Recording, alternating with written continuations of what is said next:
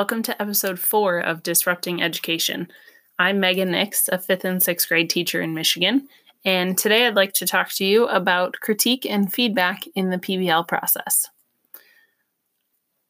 As you've probably heard me talk about in past episodes, I am incredibly lucky to work at a school that is embracing reform in the education world right now. And we've been on the project-based learning journey for about 5 years now. Like many schools who are moving in this direction across the country, we started fairly small with science and social studies and have progressively gotten better each year. And one of the things that we've really begun to discover in the last year or so is the importance of critique and feedback as part of this process for our students. I was reminded about how far we've come in this journey through a conversation with a colleague recently.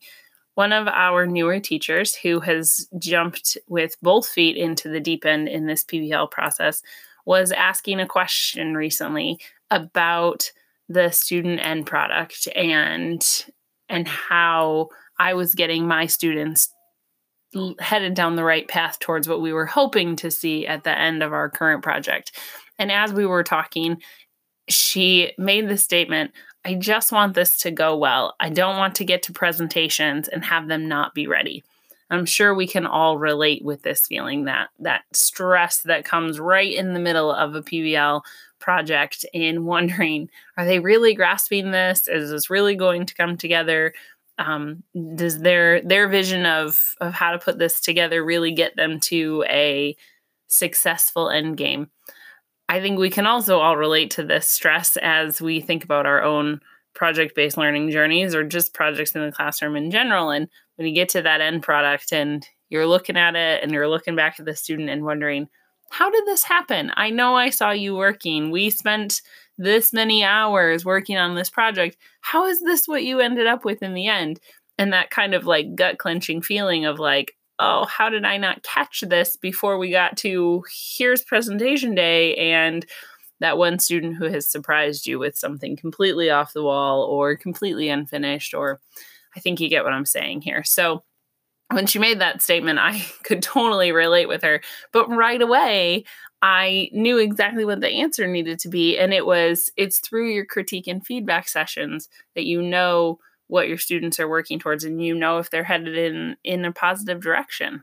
So backtracking just a little bit, the question that comes up with the project-based learning process, I think a lot on teachers' minds is, how do we guide student learning, ensure that they're understanding all of the content and standards we need them to be understanding, give them an authentic audience and a reason to use their knowledge, and still leave opportunity for choice? Wow, that's a lot. It's a lot going on, and that's a lot on a teacher's plate and can be very stressful to think about letting go of the reins and hoping that I'm doing it well enough that all of those things are happening for my students. But in reality, this is true quality project-based learning.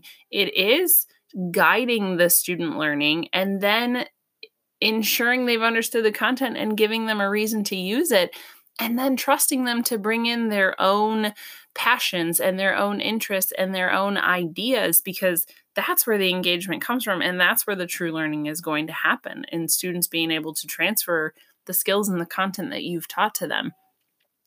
In a good project-based learning setting, all of those things are happening. And it's not because the students have been given complete freedom. It's because there's a teacher in the background who has planned this experience for her students and is guiding it and tweaking it and changing it as needed to ensure that the learning continues to happen and the students continue to feel like they are in control of their own learning. Can I say scary? If I think about project-based learning and working through this journey, sometimes it is scary. It is scary to give up control. It is scary to not have a scripted curriculum telling me what to do next. But I have seen, and I'm sure anybody who has been experiencing project-based learning in the last several years will agree that the outcome is totally worth all of the fear that we feel throughout the process. So going back to that conversation I had with my colleague, And that my answer to her right away being, you intentionally use critique and feedback days. You put them in there to help the students. So that's what I want to talk to you about in this episode, is one way to help alleviate some of that fear and stress for you as the teacher is to make sure that you're not waiting until it's too late to look at student work and to give them feedback on it. So, how do we do that? How do we make sure that critique and feedback is part of our process and is happening at a time when the students need it? One of the most important factors in whether or not your feedback is effective is that it meets the learner right where they need it. Okay, that requires a little bit of pre-planning and foresight on the teacher's part, and then a whole lot of flexibility. Okay, so I'd like to talk to you about some steps in how we make sure that critique and feedback are happening for our students to ensure that their learning is continuing on a positive path and we're not getting to that point in the end where we're checking in and finding out it's too late. The first step in doing that is to make sure as you're planning out a project-based learning unit, you are planning it in its entirety. It's not enough to set learning intentions and come up with a driving question and have a scenario and a vision of what the end piece is going to look like. There are a lot of steps that need to happen there in the middle that are incredibly important for you as the teacher to plan out. So step one is to plan your unit entirely. Once you've got those learning intentions set, once you've got that driving question written, think about what are the skills that your students need to learn from this unit? What activities will they complete to show that learning and engage in that learning? And then really planning out your calendar for your unit and going day by day and deciding what is going to happen on each day. This is important for you to see the progression of learning, to know that when your students are going to move past surface level learning and into deeper learning and transferring their skills, it's also important for you to be able to see and analyze when are the transitions in this project going to happen for your students, and knowing when should you be scheduling critique sessions, when should you as the teacher be giving them feedback. The more time that you put in to the unit planning process to make sure that you have this clear day-by-day picture of the unit in its entirety, the easier it's going to be for you to make sure that critique and feedback are happening continuously throughout the project and are happening when the students need it most and it's not too late. So step one is to have a plan, a clear set day-by-day plan that, of course, we all know into the teacher world is never going to happen exactly as you lay it out. But once you've started your unit with your day-by-day laid out, it becomes much easier to tweak and adjust things as needed as you're responding to student need, scheduling interruptions, and all of those pieces. The second step then is to look at that plan and intentionally schedule your critique sessions as well as teacher feedback. When I plan a unit with my team and we generally are looking at a 6 to 8 week period depending on our project. And we look at that and we put into the calendar days when peer critique are going to happen for each piece of the project. And we also put notes in there in our teacher version of the calendar for ourselves, knowing I'm planning on giving feedback on this piece at this point. That has become so powerful for me, as now I know when a heavy feedback session is going to need to happen for me, which allows me to plan my life and my teacher schedule accordingly. So I know that this one evening or this one weekend, I need to commit some time to giving my students feedback on their project. Once I have that on the schedule, it makes it so much more possible and a lot less stressful for me, because I know when it's coming and it doesn't just sneak up on you, or I don't have that moment where I realize like, oh, they're all ready for feedback and I've got my son's soccer game happening and report cards due and whatever else it may be in your life that's always there. Put that feedback on your calendar so you know or have an idea of when you're going to need to commit the time to it.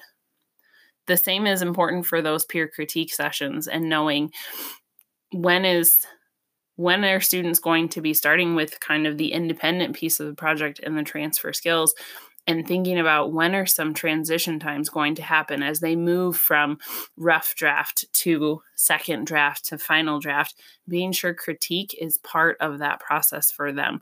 So they're getting it before they get so invested into the work they're doing that they're not willing to hear the feedback because they're owning it so much the change isn't happening. Okay? But scheduling that is a lot easier when you have the whole unit laid out, and it becomes more obvious when those transitions are going to happen.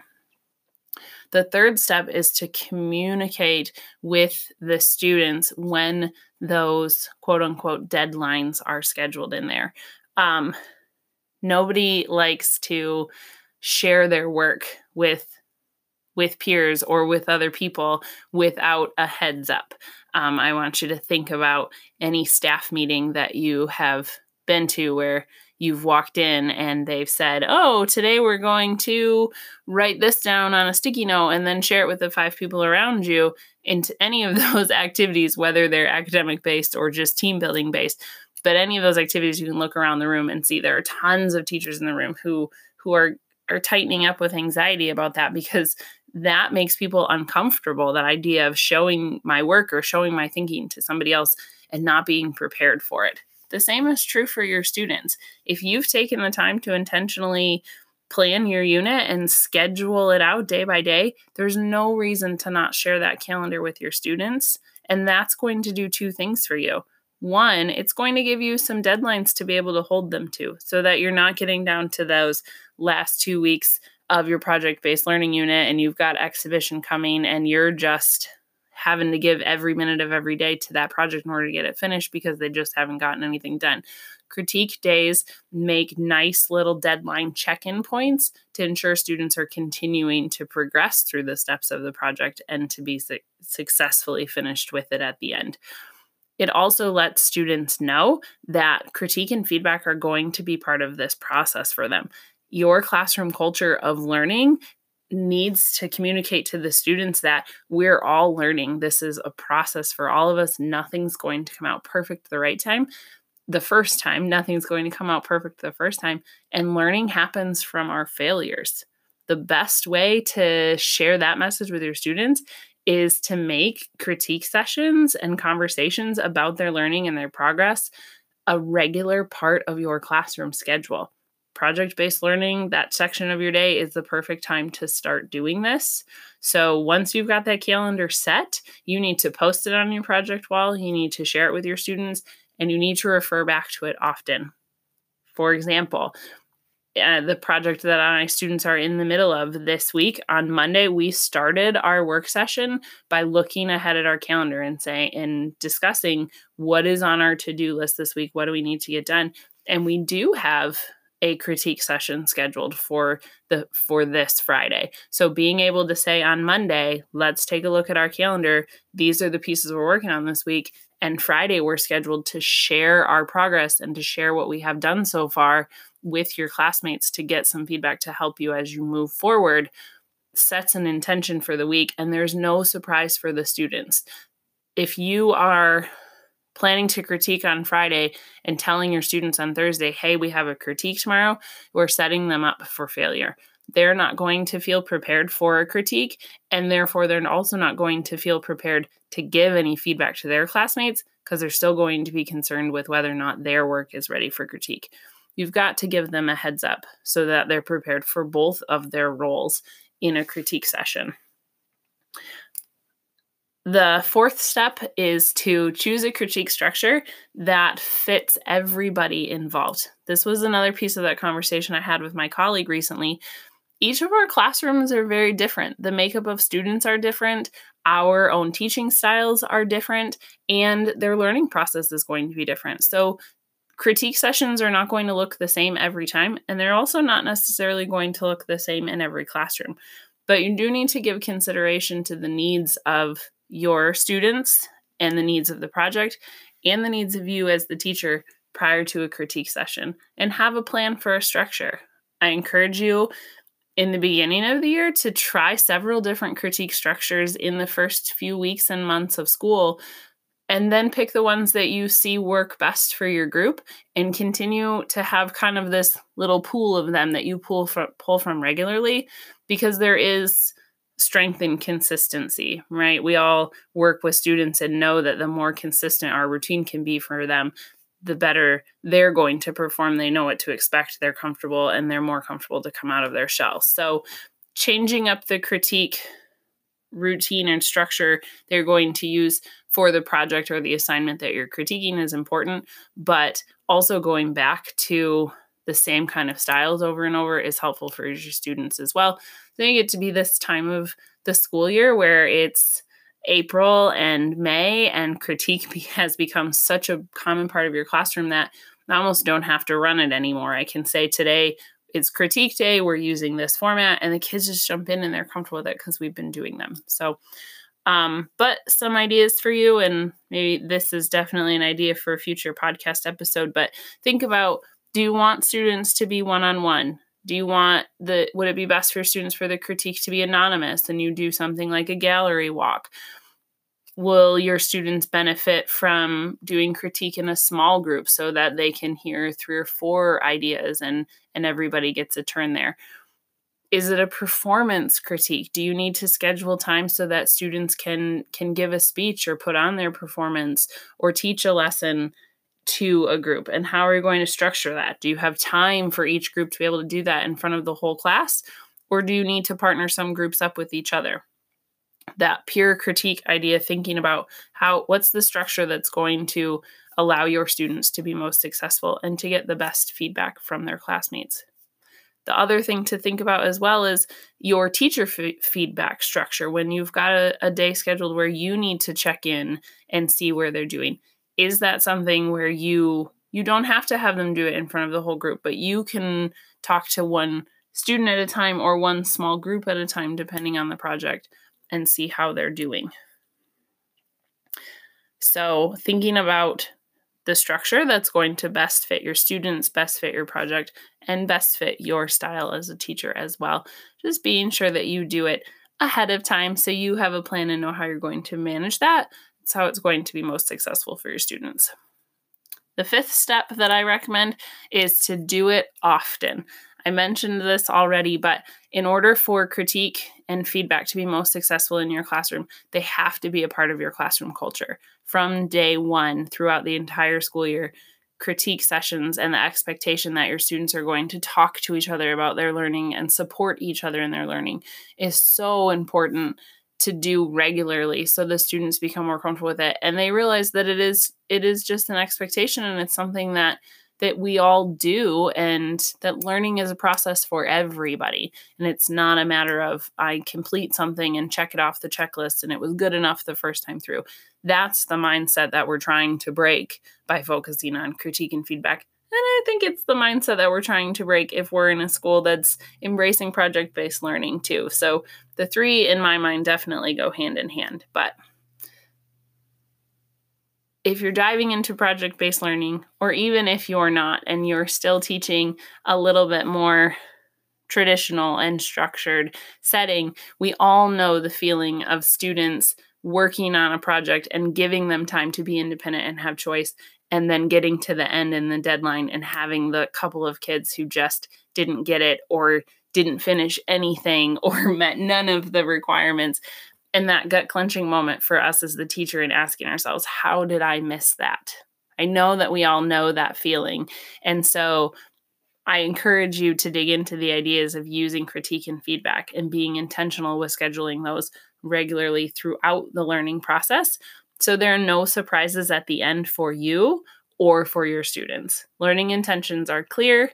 It is an expectation and part of your classroom culture that learning is a process and something we check in on regularly and are constantly relying on each other to improve. And knowing that you as the teacher, when it comes to critique and feedback, you can't wing it. You've got to have that project-based learning unit planned out, have those days set up, and know when critique and feedback is going to meet your learners where they need it. Be intentional about that. Don't decide on Monday that your kids need a critique on Tuesday.